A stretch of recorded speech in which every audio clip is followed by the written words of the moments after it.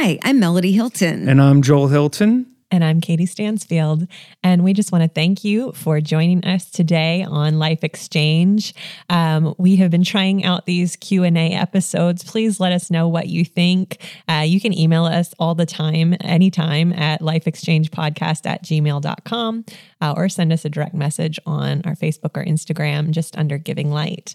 And one other thing, I just want to ask of you, if you are enjoying our podcast, please make sure that you subscribe on your podcast platform of choice. That really helps us to know who's listening regularly, and you'll get the episodes first thing every week on Tuesdays when they release. So if you guys could do that, go ahead. You can just pause right now. Make sure you're subscribed and then jump back on, and we'll get into today's episode. So today we are talking about, we're going to ask different questions today. So Joel, do you want to ask the first question? Sure. So the first question is, what are some of your favorite worship songs? All right. Do you want me to start, or do you want to keep on teasing me about what I want to talk about? The running joke is just that Mama Melody is, how did you say it earlier? There's not any fun in her, or where's the joy at? Where's the joy? I have a lot of joy. We try to have these fun questions, and then she's like, Serious. well, my favorite worship song is When I Had COVID. Blah. I'm like, oh my. And he says that because that's where I kind of find my favorite songs. Because really, I don't have a favorite song. I love worship services because when I listen to the words, I get so engaged in the message and in loving my God and the words that are communicated. But I'm not one that just sits and just listens to music over and over and over like a worship leader or somebody who's totally engaged in that because I'm busy doing other things. But what I find out that there are certain seasons of my life where there's a song that God really speaks to me through. And I'm one of those people who puts it on repeat. Yeah. Over and over and over and over. And so Joel's teasing about the COVID, but there was a song that I listened to. It was called Speak to the Mountain by Chris McClarney. Mm-hmm. And that song I just listened to over and over and over because it just stirred such faith in me. It just caused me to recognize God is bigger, God is stronger, God is greater, God is better. And that was, you didn't just have like a mild case of COVID, you were dying at times. So it was a pretty bad situation. So this was a faith builder for you. It sure was. And so that became like, for all those weeks, that really was my song. And so there's different seasons in my life where certain songs just really come alive to me. Yeah. So what was it about that song that you enjoyed or you liked? Or Well, one thing it said, I won't be moved. I will speak to the mountain, and it's really talking about facing the battles. But in the midst of those things, God is bigger. And then it says, about platforms and all these things, but my God is better than all those things. Mm-hmm. So it compared the things of life, saying that God was so much better than that. And really, in good times and difficult seasons, when we recognize that God is bigger than absolutely everything we face, it just causes us to be able to rest in Him. Mm-hmm. And for me at that time, God just really showed me that the only thing that I was responsible to do was to choose Him. Yeah. Because when I chose Him, everything else is in Him. My healing is in Him. My peace is in Him.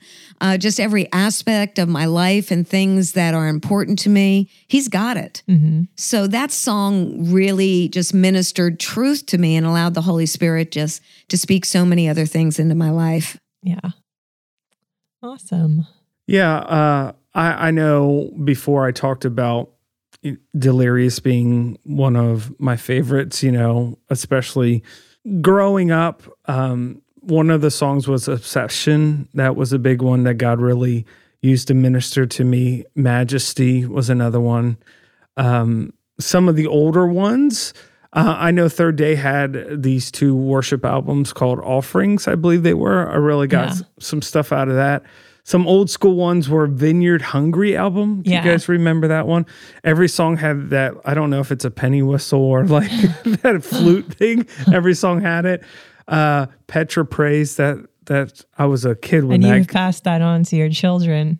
Petra Praise? Well, Petra, they were really into Petra. Maybe they're past it, but no, that was White Cross. Oh, White Cross. Okay. Same era, different band. Another worship artist is Jeremy Riddle. Another old one was 10 Shekelled Shirt.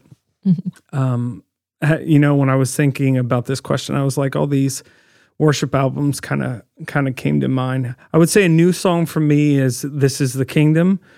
It's kind of difficult sometimes. That song specifically is just taken from scripture. And I know sometimes with worship songs, that's kind of hard to do, to put it in a modern context, like lyrically and melodically.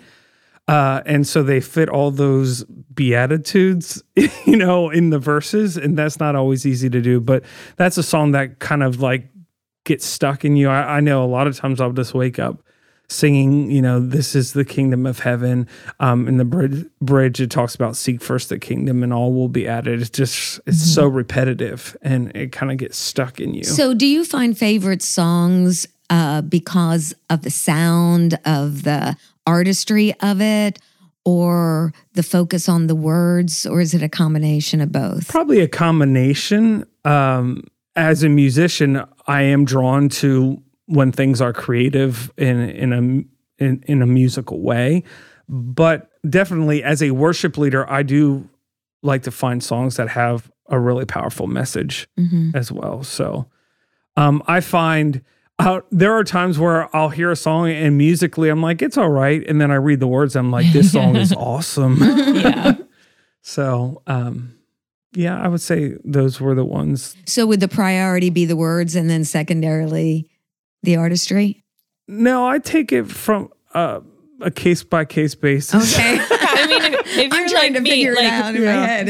There's music. Like I enjoy listening to good music, but worship to me is not a style. It's a posture. And so that's where like, if we're talking specifically about worship, to me, it could be, I don't love the sound of it, but I love the words, or the music to me feels like worship. So I don't know. To me, it's not a style.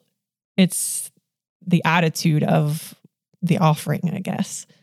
Yeah, this is probably old man soapbox, but when worship music first came out, it was like a new worship album was like once every 6 months or once every year. And so when an album came out, you could listen to the whole thing and like really digest it and be ministered to by it. But now it seems like there's 10 new songs every week. Yeah. Or a new album all the time. And I'm not saying that's right or wrong. I'm just saying before I used to want to hear all what was coming out, and now it's almost a little impossible. Yeah. Just because of, and it's funny because as a worship leader, you're going to get people, have you heard this song? We should do this song.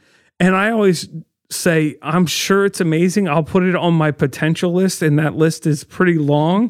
But whenever I pick out the songs for service, it's like, what is God wanting to say? Yeah. Lyrically, what does he want us, the church, to sing? But also, if I had to do every new song that has come out, the team would hate you. Well, they would revolt because you can only learn so many songs at one point. So, yeah. So I've gone through seasons where we would do a bunch of new songs all the time. And then I went through seasons where I look back, I was like, man, we've done these songs a lot. So I've kind of found a balance with that as well. Yeah. Yeah. I think for me, I love the new worship music. There's some really amazing stuff. Like you said, I can't keep up with it all at all. Yeah. I actually don't. I used to be really into like what's coming out. I'm not anymore. I don't know. I've lessened that on my priority scale. It's really flooded. Like, yeah. They're like the church in Alabama, East River Church of God has East a new River, album. West River, North River. Yeah.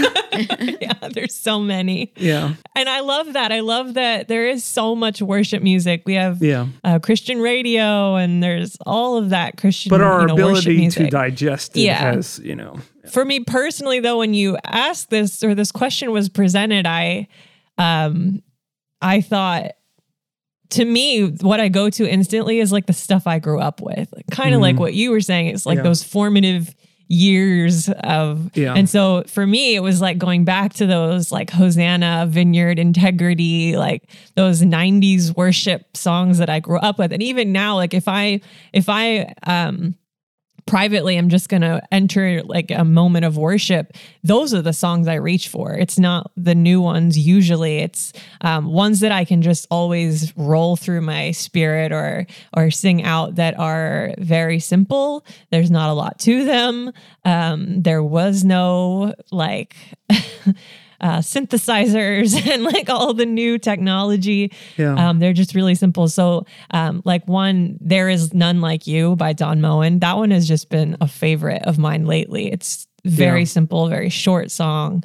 And ones like Lord, You Have My Heart, Find Me in the River, these ones that I grew up with that are just really simple, but very pure. To me, that's really important, like in a worship song. And for me personally, there's nothing wrong with worship songs that fill us up, that are, building our faith and, we can move mountains and all of those things. There's nothing wrong with those at all. They're very awesome. But for me, my favorite worship songs are the ones that are very focused on God, focused on me pouring back out onto Him, who He is. Because really, when any of us connect with Him, He'll automatically fill us up. It's just who He is. He's always pouring out. And so to me, that posture of worship is me pouring back out onto Him. So those songs, those are the ones that I gravitate towards the most. And those songs aren't necessarily about the song in particular. For me, it's what was God speaking to me in those times of intimacy. Those songs are kind of like ways that get me to a place or lead me into a place of His presence. And it's what God is speaking in those moments that is of value. But it's not necessarily like, I think you have to be careful because you can't have a worship culture where we value the song over, it's kind of like we're worshiping the song and not our Creator. Maybe we didn't need to go there in this conversation, but it's something that I thought about sometimes, especially in this day and age. It's like people get excited about a song or how, the energy of the song or the musical style. And I think we can miss the point. If we just are more infatuated with the song than who we're singing to. Actually, definitely we have style, what we like. All of us have something that we prefer. And it's those times, on a Sunday morning when a song comes on and my immediate thought is, I don't really like this song. Those are the moments where I have to go, but does it matter? Does it matter if I like it or not like it? Now is when I get to choose to worship. That's what worship is a posturing that I'm putting Him above everything else. And so, is it wrong to have a style or a preference? No. But when it comes to worship, it is about Him. That is the whole point of worship is who is number one in your heart and your affection, your attention. There's also a song that I love. I never heard it before maybe last year, but it's called All Is For Your Glory. It's a Corey Asbury song from, I don't know, quite a while ago. But I think it's the bridge. It says, "You alone will be exalted in that day, and worthless goals will be exposed as idols that we've made."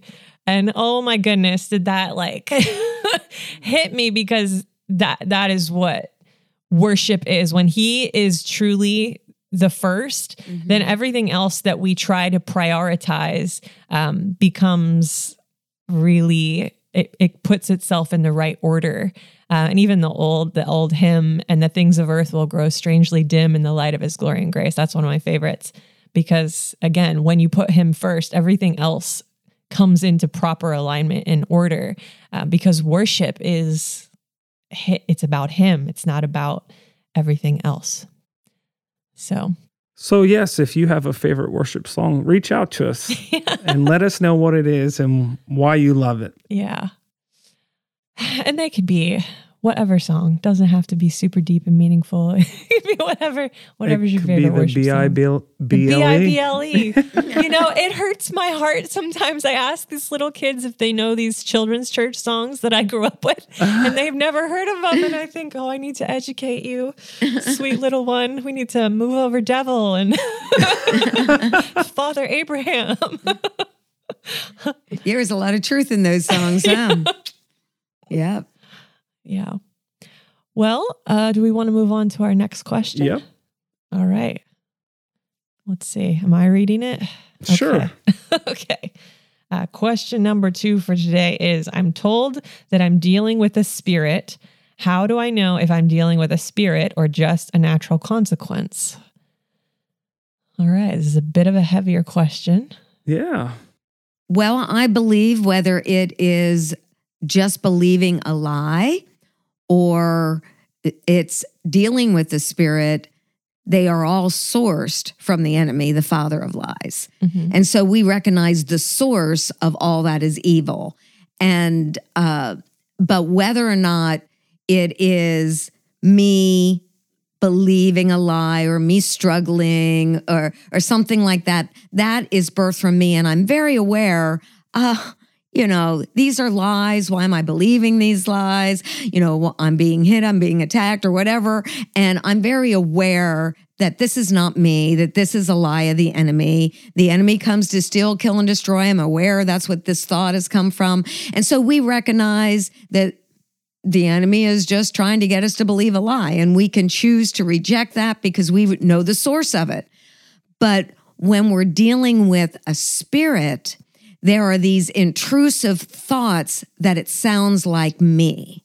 Mm-hmm. I don't recognize that it is the enemy. I don't recognize a demonic stronghold or a demonic mindset that I really believe this is Melody. And so, I was there.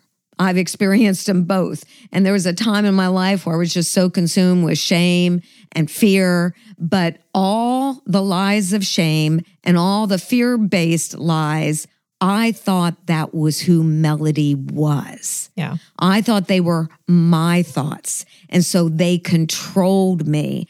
I didn't think that it was the enemy tempting, harassing, tormenting. It was just what I truly believed was me. It felt like me. It controlled me. I made my decisions by those things. And so, the bottom line is there was freedom and the enemy was driven out. And immediately after that, I became very clear in my mind that never was me all along. Well, and when you're speaking of when it becomes an identity issue, if you believe that it is you, would you say that it's typically what happens is then we are very self-condemning and we say, well, I need to do better. I need to be better.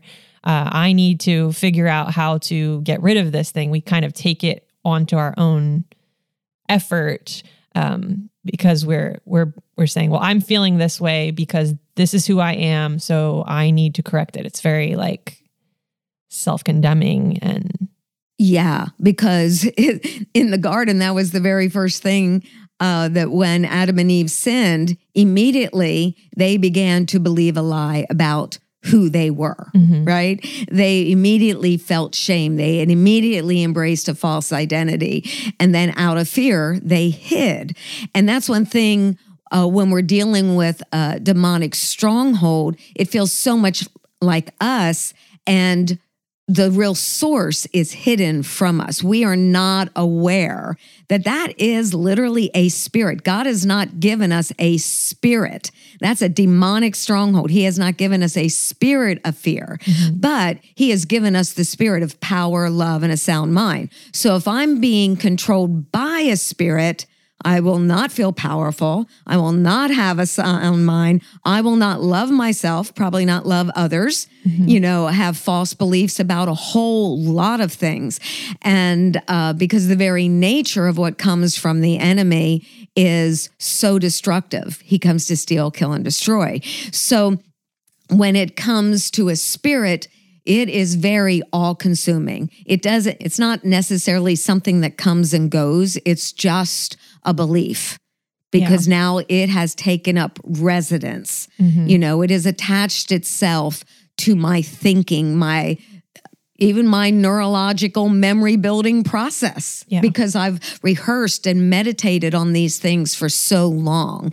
But praise God, greater is he that is in us than he that's in the world. And as a believer, you cannot be possessed because your spirit man belongs to the Spirit of God.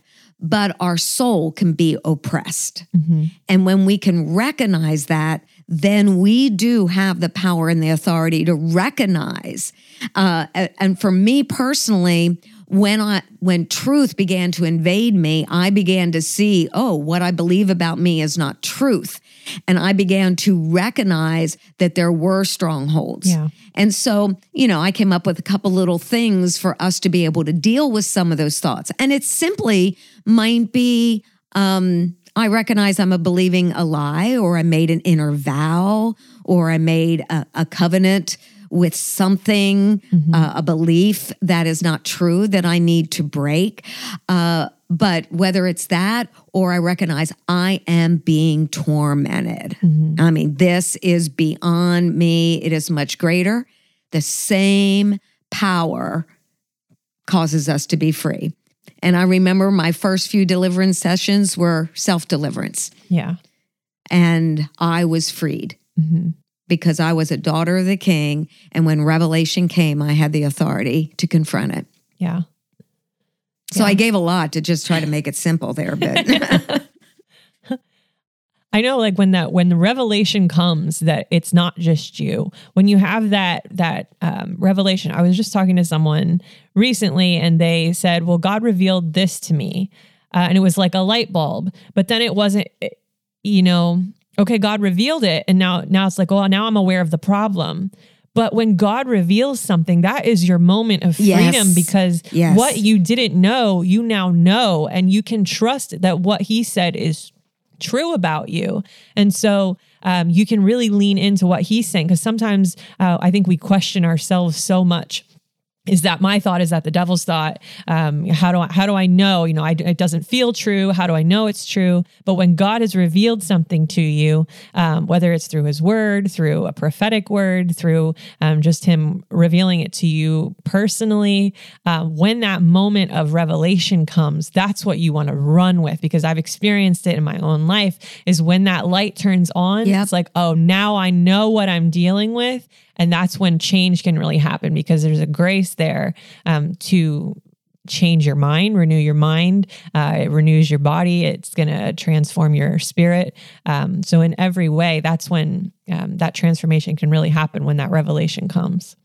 Yeah, that's really good. As I was thinking about this question, I was thinking there's kind of two extremes in the church. One is everything is demonic or angelic, right? It's either demonic or an angel made this happen, and then the other side is everything is a natural consequence, right? And so one thing that you have to be careful is, and I find that the truth is somewhere in the middle of the two extremes. Like, you can't command the devil to go when you mismanage your finances. Oh, I see what you're saying. Right? No matter how much you command him to go, if you're the one that is causing the issue, well, you're going to have to grow. You're going to have to learn how to steward your finances. But on the other end, you could be doing all the natural things and not deal with an enemy or an open door. And if you don't deal with that, you're not going to have the freedom, even if you do all the natural things. An example of that is, and maybe you can speak into this a little bit too, Mom, but when I was a kid, like from 1 to 5, I almost died several times. I broke bones. I was ran over by a car. From conception. And I don't remember that one. No, you don't remember that part. But yeah, everything, like, my life was trying to be taken from me. And then you guys got a revelation that this could be something a little bit more, and you did some spiritual warfare. And from that point on, those things really stopped. Correct. In a sense, that had to be dealt with in a spiritual way. It had to be, you had to deal with a spirit and then it brought freedom. Another example is one of my children that will go nameless, right? They were dealing with a lot of rage when they were younger. And I was like, I don't know why they're dealing with this. To me, it didn't seem like there was any reason for it. And so I did all the parental things, correction, speaking into it. And then in the middle of an episode where they were lashing out in rage, I just heard the Lord say that this is a spirit. Mm-hmm. And at that moment, I just dealt with it as a spirit. I commanded the spirit of anger and rage to go and did what I knew to do in a spiritual sense. And from that point on, it really shifted, but it didn't shift until I actually dealt with the spirit. So it's a good question to ask. Are the things that you're dealing with, is it a spirit or is it something that is a result of natural consequences? I'm glad you brought up this perspective, because when I heard the question, I'm just thinking my thoughts, what's going on inside of my headspace type thing. But really, you brought it to a much broader scale, which is really important to realize, because even when you were conceived, immediately I began to hemorrhage and all that type of stuff. And at that time, we were at Rhema Bible Training Center in Tulsa, Oklahoma. And so, here, everything was a strategy to try to take your life. And for me, I was just thinking, the enemy wants me to have a miscarriage. Long story short, Kenneth Hagin, I went up to Kenneth Hagin, and he just looked at me and he said, and he didn't know I was pregnant because I was barely pregnant. He said, everything is okay. The devil is on the run. And immediately, I got home, the hemorrhaging, all that stuff stopped, but I did not realize, and I was praying and all those things, but I didn't think about it till that moment that the enemy had a strategy. And at that moment when he didn't even pray for me, he just spoke it over me. And he says, the devil's on the run now. Yeah. And that stopped. And so then, but if the enemy has a place, and if we're ignorant of Satan's devices, we might think something is just a natural consequence, or this is just the way it is. Why does this always happen? This is always happening to me type thing. Then we have to look and say, okay, is there a strategy there of the enemy? And it was so true that you experienced so many things when you were young. And I remember one time, someone handed us down a mattress. Rebecca, my daughter, we were taking her out of a crib and putting her in a bed, and we just put the mattress on the floor. And it came from a family member, or we should have thought, because there was probably aspects in that family that were, not kosher. No, yeah. And so I don't want to get too detailed, but we put her, and she never had a problem sleeping. We put her in this mattress. She's crying, screaming, fearful in the middle of the night. This went on for like 2-3 nights, and we're going, oh my goodness. And we went and we just put our hands on that bed and said, in the name of Jesus, anything attached to this bed, you leave right now. This home belongs to Jesus, and we just prayed. After that, she slept perfectly. And we're going, oh my gosh, we never, we didn't even think about those things in those days. Because, the enemy comes, your favorite scripture, Joel, he comes to steal, kill, and destroy, but Jesus came to give us life and life more abundantly. Yeah. So sometimes we could be dealing with things, but the fact is, if it's not of God, we have the ability in the name of Jesus, whether it is a demonic spiritual strategy of hell to take us out, or just things happening where the enemy is stealing and killing in more of a passive sense, or through my thoughts, I have the authority in the name of Jesus. Yeah. And if we recognize that we carry that, the blood of Jesus Christ holds so much power, yes, for our salvation, but also for our emotional freedom and every aspect of our lives. Yeah. So the good news of this question is if you're dealing with a spirit, you have authority. Yeah. If you're dealing with yourself, you have authority. Yeah. If you're just dealing with a simple lie, you have authority. Yeah. You know, we're in a world and crazy things are happening in the world, but we have the authority of what's going to happen in us because we're sons and daughters of the living God. Yeah. And I do think this question is kind of complex because I think body, soul, and spirit are so interconnected. And it's sometimes we try to separate them and they're not separated or they're not separate. And so you could have dynamics of all different kind of things at play. But one thing I have seen is that when it is a spirit, there will be great resistance to the things of God. And so kind of if you're not sure where the source is coming from, if you go to pray or read the word or confess the truth of what God says about you, if someone starts talking about the things of God and there is a real resistance to it, maybe you start to have a physical sensation, you get a headache or your mind is so foggy that you can't focus or you get really angry or there's just a really strong reaction, resistant reaction to the things of God, that's a pretty good indicator that there could be a spirit, a demonic spirit of at work there. And so that's when you can just take that authority that we have. I think especially in the world looks at deliverance as this, these big exorcism situations, but it doesn't have to be that way. It can be actually really simple in just taking the authority that you have in Jesus and commanding that spirit to go. And I also would say if you are plagued, if you're ever, I remember this happening, I would be driving and all of a sudden there would be a thought of just swerve and hit the oncoming car. Well, you could think, well, that was a weird thought. Or, if you've dealt with depression or things like that, though you can start to kind of ponder, well, why did I have that thought? But that is a demonic spirit trying to influence you towards killing, stealing, and destroying. And so one of the most powerful things that I have ever been taught was Pastor Steve in one of our Bible classes. He used to say, you can just say, that's not my thought. And it comes from a scripture where it says, take no thought saying.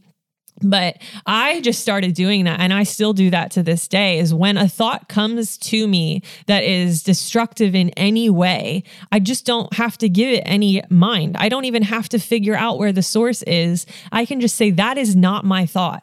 I reject that thought. It has no, I'm not going to give it any place in my life at all. And that is resisting the devil. That's what that is. When you submit to God, resist the devil, he will flee from you. And so just sometimes those simple things of saying, well, that's not my thought. Or, I rebuke you in the name of Jesus, get out. Those things, you can go into the weeds and try to figure out where every little thing is coming from, but sometimes it is, there's just responses that you can give that the enemy might be wanting to try to take energies from you to try to figure something out when you don't need to give it that.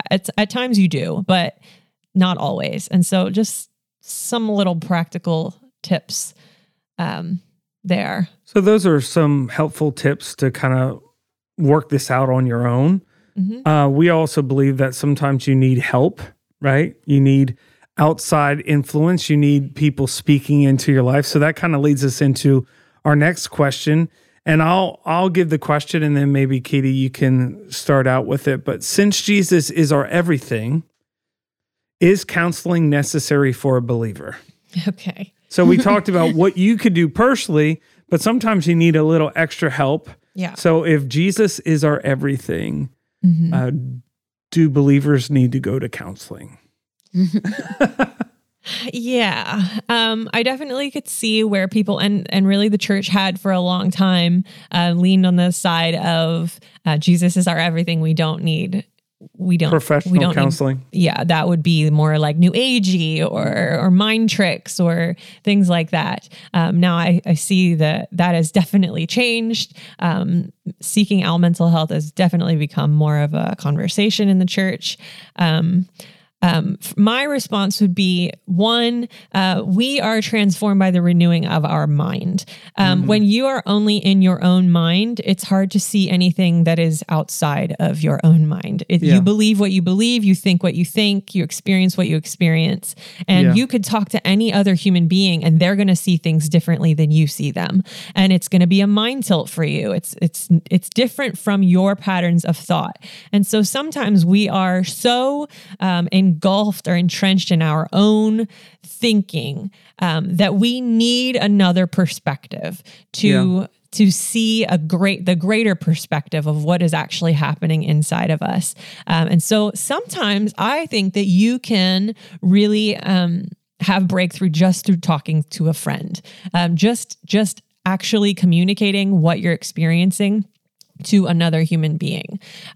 However, sometimes you do need someone with a little bit more experience, understanding the processes of thought, who has a more trained way of communicating what they're hearing as far as what your processes are, giving that different perspective. And, we go to school to gain education in certain areas so that we are more knowledgeable about them. So why would that be any different in the spheres of mental health, of understanding the processes of thought, understanding neurological processes?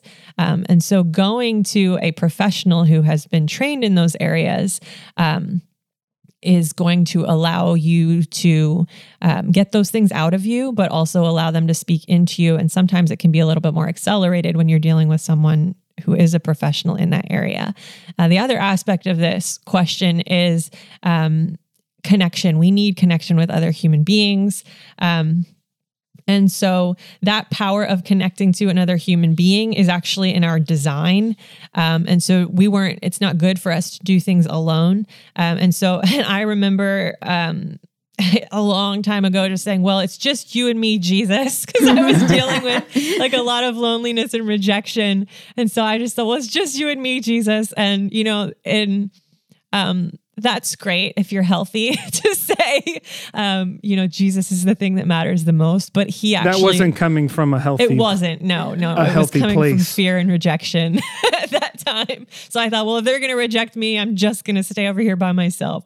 And Jesus will never leave me or forsake me. So I'm safe with him. But he actually created our human design to require connection with other people. It's not good for man to be alone. And so even Adam, it wasn't good for him to be alone. Even Jesus on the earth, when he was in human form, it wasn't good for him to be alone. He had those around him. And so why should we not just say, well, it's just me and Jesus? Because it's anti-design to do that. And so whether that's connecting with any other human being or connecting with a professional, I am all for it. I do not think you can remove Jesus from this. I think if you try to approach mental health without Jesus, you're going down a whole other road of trouble because he is the only way, the truth, and the life. So he has to remain priority in this process. But I definitely think there is place for human help in this area. Yeah, and I've heard that reasoning for people that are kind of like fed up with the local church or hurt in the local church. It's just me and Jesus, kind of a way of just saying, I don't need to go to church. Yeah. And I think of that scripture in Proverbs 18:1.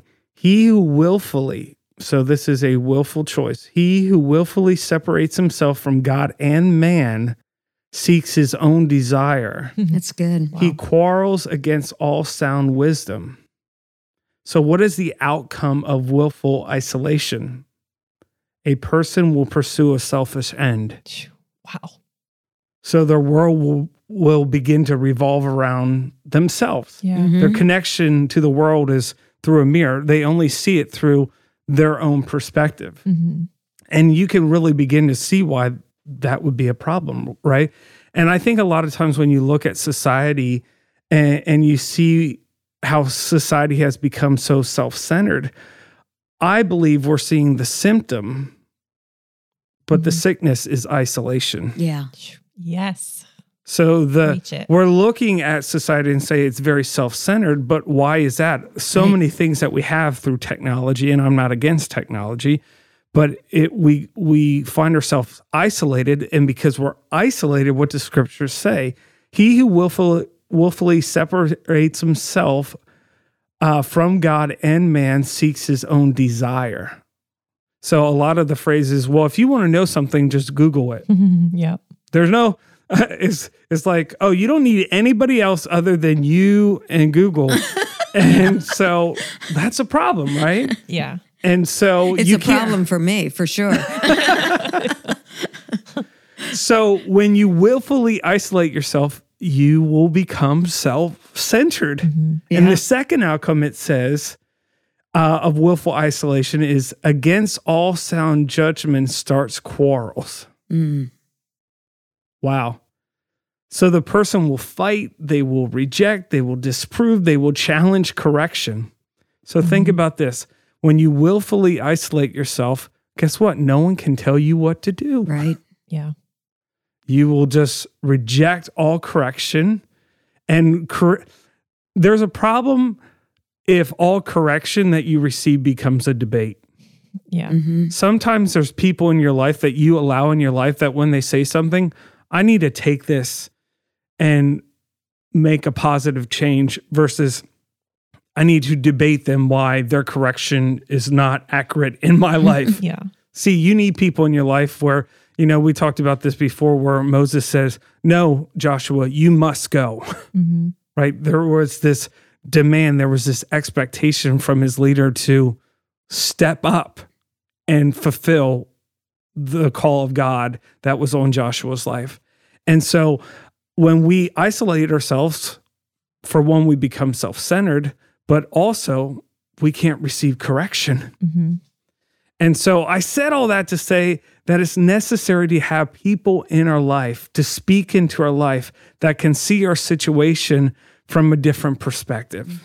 And sometimes that is a friend, like you were talking about, Katie, and sometimes it's maybe a pastoral relationship, and sometimes it's professional help.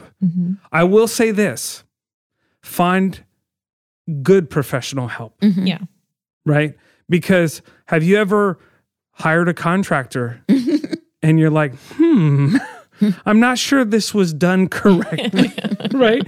Maybe the situation is worse off than what it was supposed to be. Yeah. So the same way is true for counseling. If you go to one that isn't skilled in it, then there might be more problems than... Well, and I would say a lot of times people do, they connect with a counselor, a therapist. It's not a good fit. And then so they just write it off altogether. Yeah. And I would just speak into that, in that it might not be a good fit, but that doesn't mean that there isn't a good fit out there. And sometimes that process is pretty gruesome of trying to find the right fit. But there is a lot of resource out there. And so if that's what you need to do, don't just give up the first time. I think our viewpoint is it's not wrong or it's not unbiblical to seek it. But if you need it, get it. And again, always keep Jesus the priority in it. It's not like you're removing that. Even in therapy, stay very near to the Holy Spirit throughout the process, because it is not just a self-help thing. You're working towards healing. You're working towards growth. We all are. And so just keeping him really near to that process will help you. It'll help, in the process, he'll be able to reveal things to you that maybe a therapist says something, a counselor says something, and the revelation comes.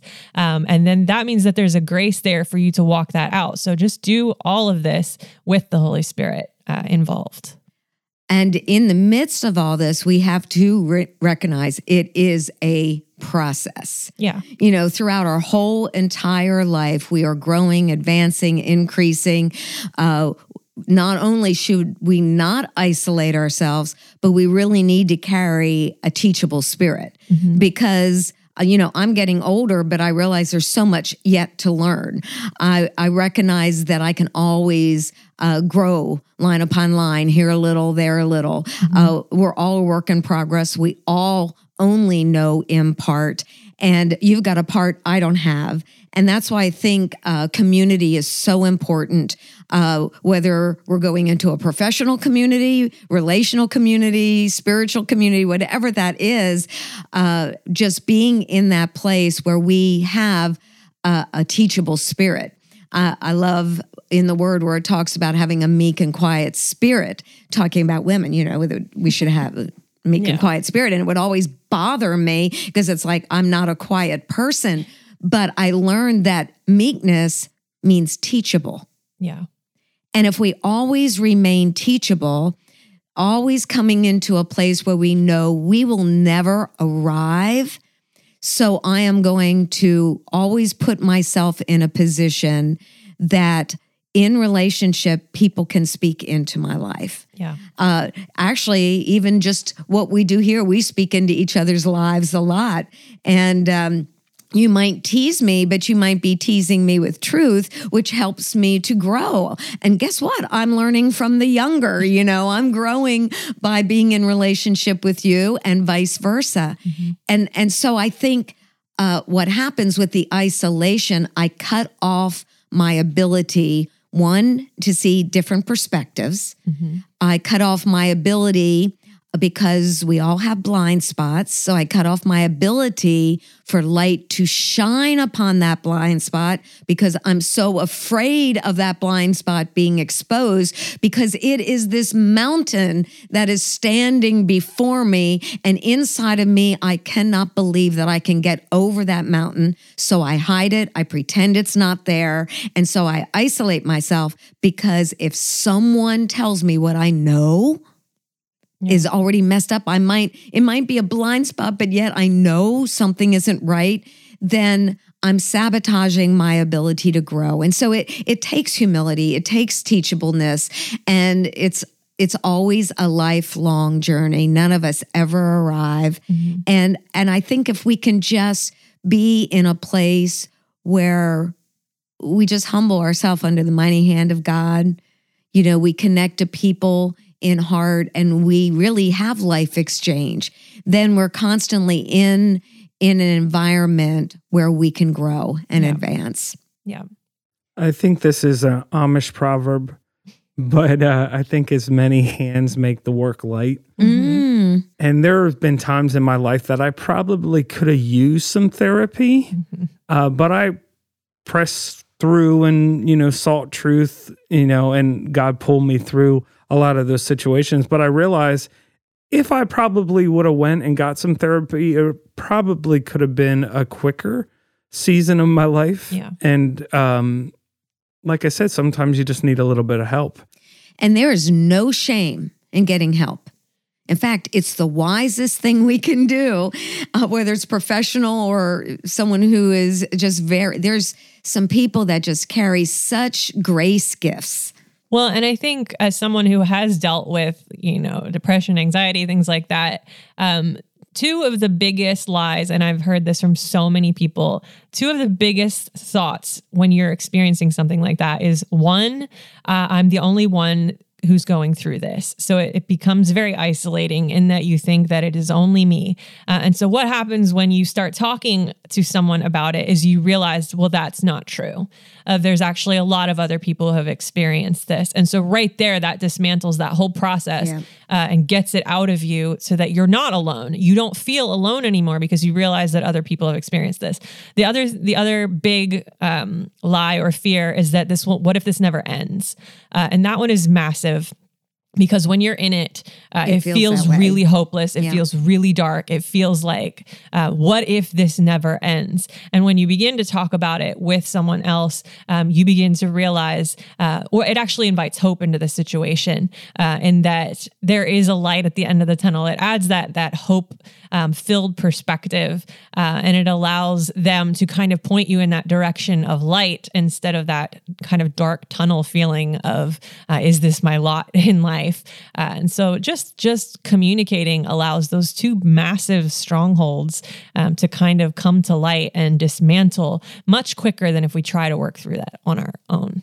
And one thing that I speak a lot about is the more self-aware we are, the better decisions we make.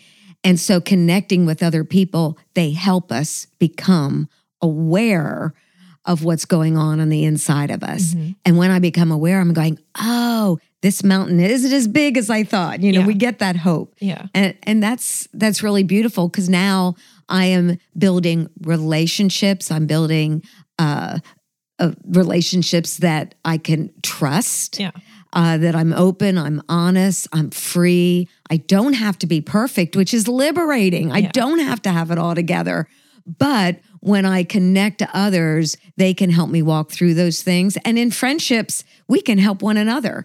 You know, if you're having a bad day, I can lift you up. If I'm having a bad day, you can lift me up. The fact is, as you talked about, Joel, we just cannot isolate ourselves and become an island. Yeah. So the question is counseling necessary for a believer?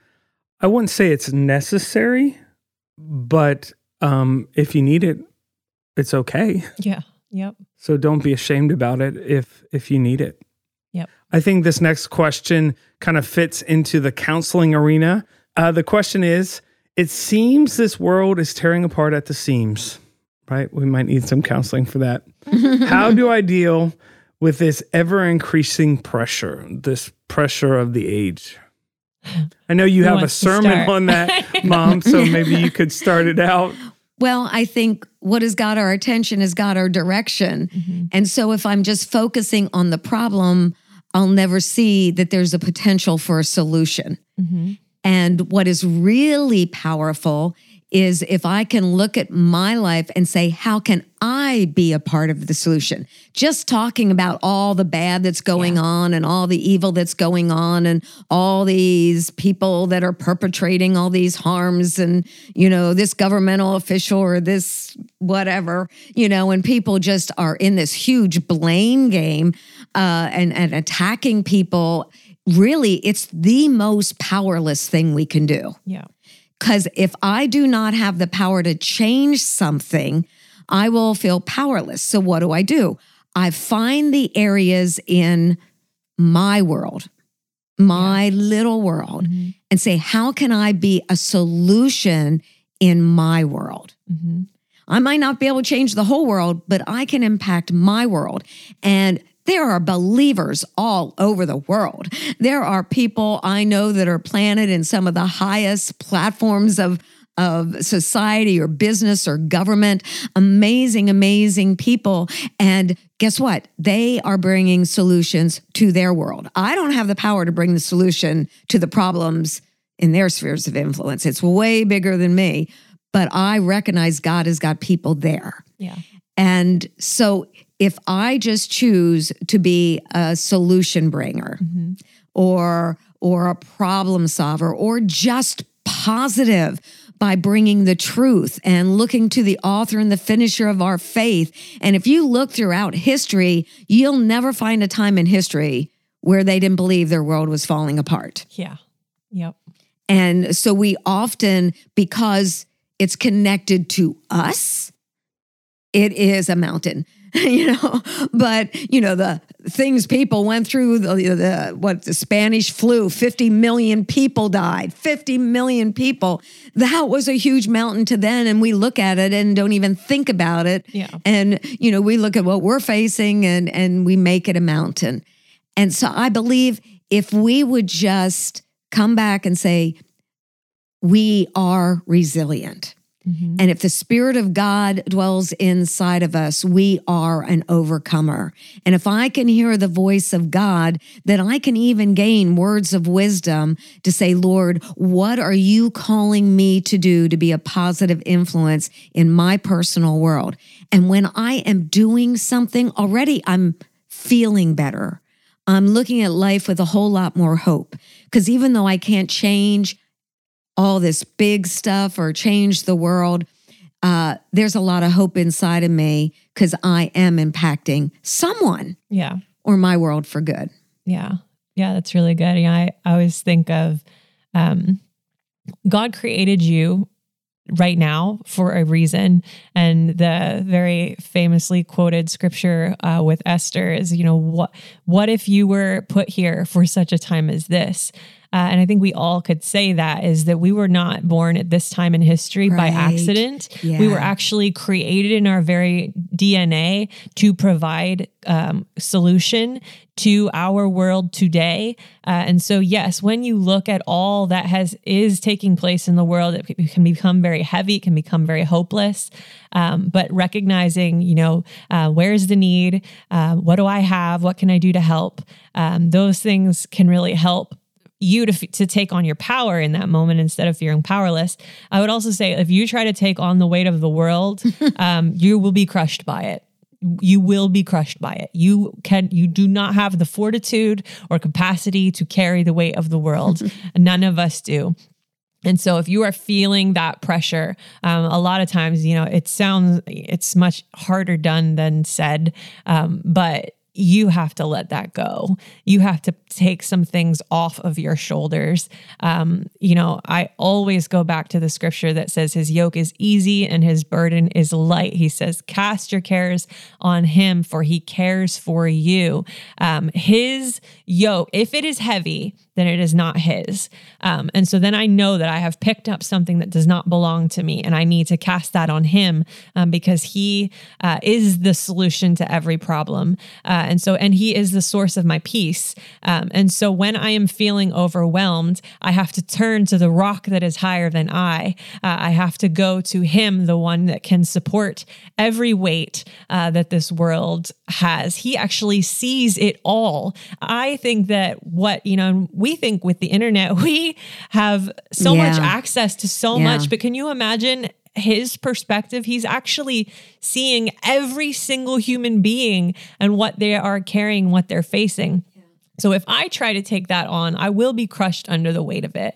But if I give it to him, he is able to handle it.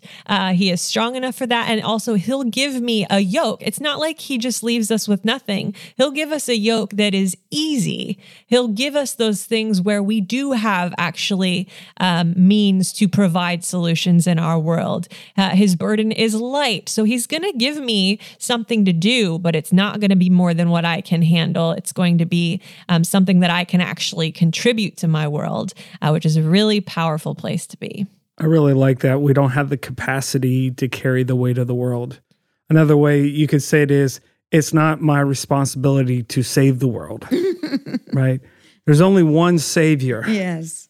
And that's Jesus. But our responsibility is to carry that light of Christ wherever we go. And for some of us, it might be a small piece of the pie, right?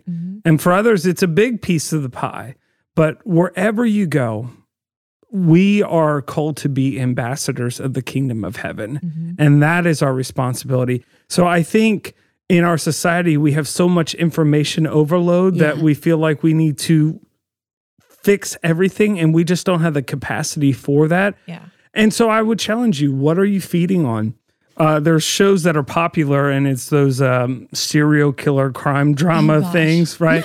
If all you do is feed on that, half of your neighbors are probably serial killers. You're starting to think you're not letting your kids go outside of the house kind of thing. So if you're feeding on all that's happening in the world and you don't even have the capacity to fix 99.9% of it, you'll start to forget about the needs that are right around you. Yeah.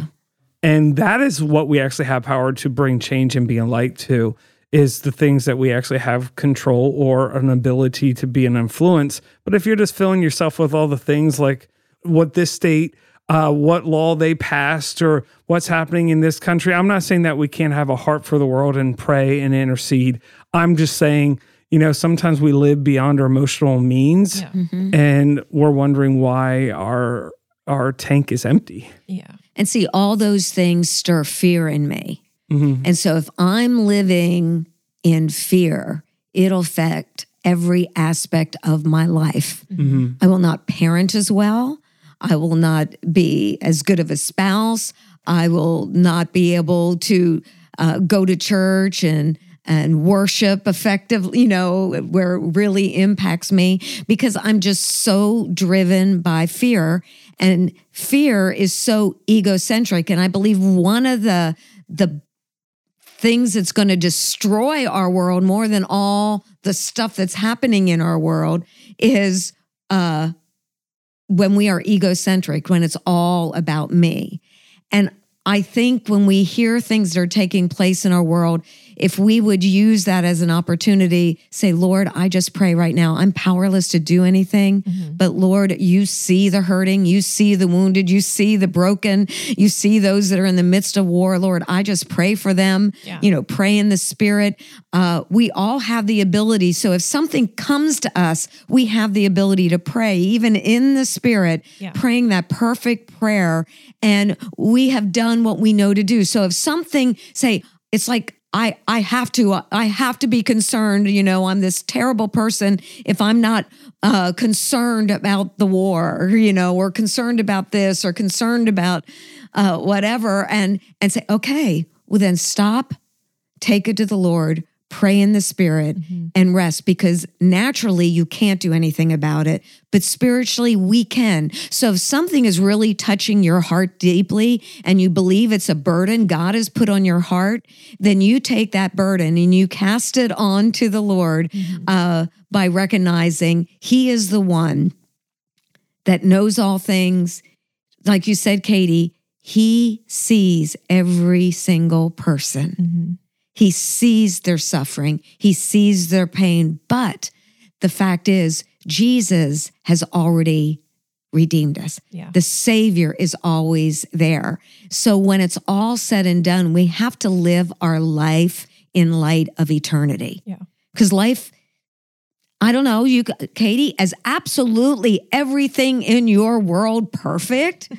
No, not for me, not for Joel, not for anyone. But you know what? We are living with hope because we're living in light of eternity. And we have a Savior who loves us, and nothing is impossible with Him. I do. I think, even as you were talking, that can be really, really hard as a control freak. And I can say that. I won't say I'm a control freak, but I'm a control freak sometimes. I love this meme. It says, I'm totally laid back. I'm very chill, low maintenance person. And then it's like, you're folding that wrong. It's like I say one thing, but the reality. But, just thinking that control freak, like, no, I need to know what's going on, because if I know, then I have some sense of power over it. I won't be blindsided. I won't be, caught off guard. I'll be able to prepare myself, or having that kind of Savior complex of, and even as you were saying, God knows all. I had like a knee-jerk thought that, well, then I should take some of that burden off His shoulders.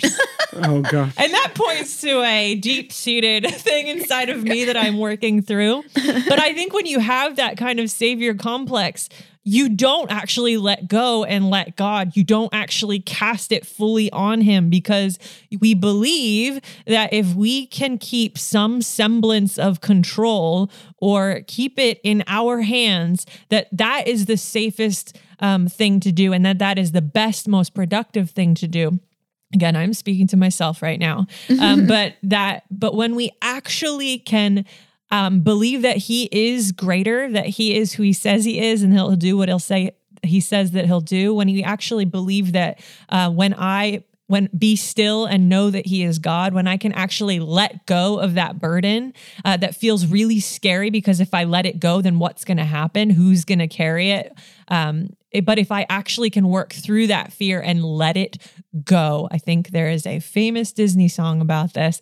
Let it go. Sometimes I just sing that chorus to myself. Just let it go. If we can actually get there to let it go, give it to God, that's when we actually feel the relief of that pressure that we are carrying, that we think is the righteous thing to do for us to carry it. We actually feel the release of that burden, and we actually can walk in the grace that He has given us, that empowerment to do more than what I could do on my own. I can actually step into that fully, walk in that place of power, do the thing that He's called me to do, but not pick up a burden that was never meant for me in the first place. So good. Well, I think I've said my piece. As everyone else. You just did some self-therapy right there. I think I did. To me, that's best when things are authentic. I'll practice what I preach. Honestly, Katie, everybody's a control freak. That's in fact is because we want to be in control. It's okay. You don't have to make me feel better. But that's where my big quote of powerful people change what they can, because there are things we can change. Mm-hmm. But we've got to choose peace in what we cannot change. Yep. Otherwise, we'll have no power to change what we can. Yeah. Yeah. And that quote has been very, very helpful in my life. I just have to say, choose peace, choose peace. And Pastor Steve, he always says to stay on the rug of peace. Yes. So because we serve the and Prince it's a choice. Of Peace. It is a choice to stay there in that place of peace when the world wants to completely suck every ounce of peace out of you. Right. I tried to share a quote earlier today. Is this that horrible quote? Well, I realized that if you have to explain it to two people, you might need to work on it a little bit more. And yet, are you going to share it? We'll see. I like it. It's a great one, but it's very dad joke vibes. Okay, you're just leaving us hanging now. Well, yeah, you're not gonna share it? No, okay. I think you need to read it. It would be hard to share it. Oh, okay. All right. Well, I guess we'll just leave the mystery there for now. One day on Facebook, you might see it. Okay. All right. Well, we've worked through our list of questions for this episode, but we are accepting questions for future episodes. So please send us any questions that you have. Whatever you want to know. We're not going to say that we will positively answer it, but go ahead and send them. You can email us at lifeexchangepodcast@gmail.com or direct message us on Facebook or Instagram @Giving Light. And again, make sure that you are subscribed on your podcast platform of choice, Apple, Google, Spotify, Amazon. Those are the big ones. Just make sure you hit that subscribe button so you don't miss an episode.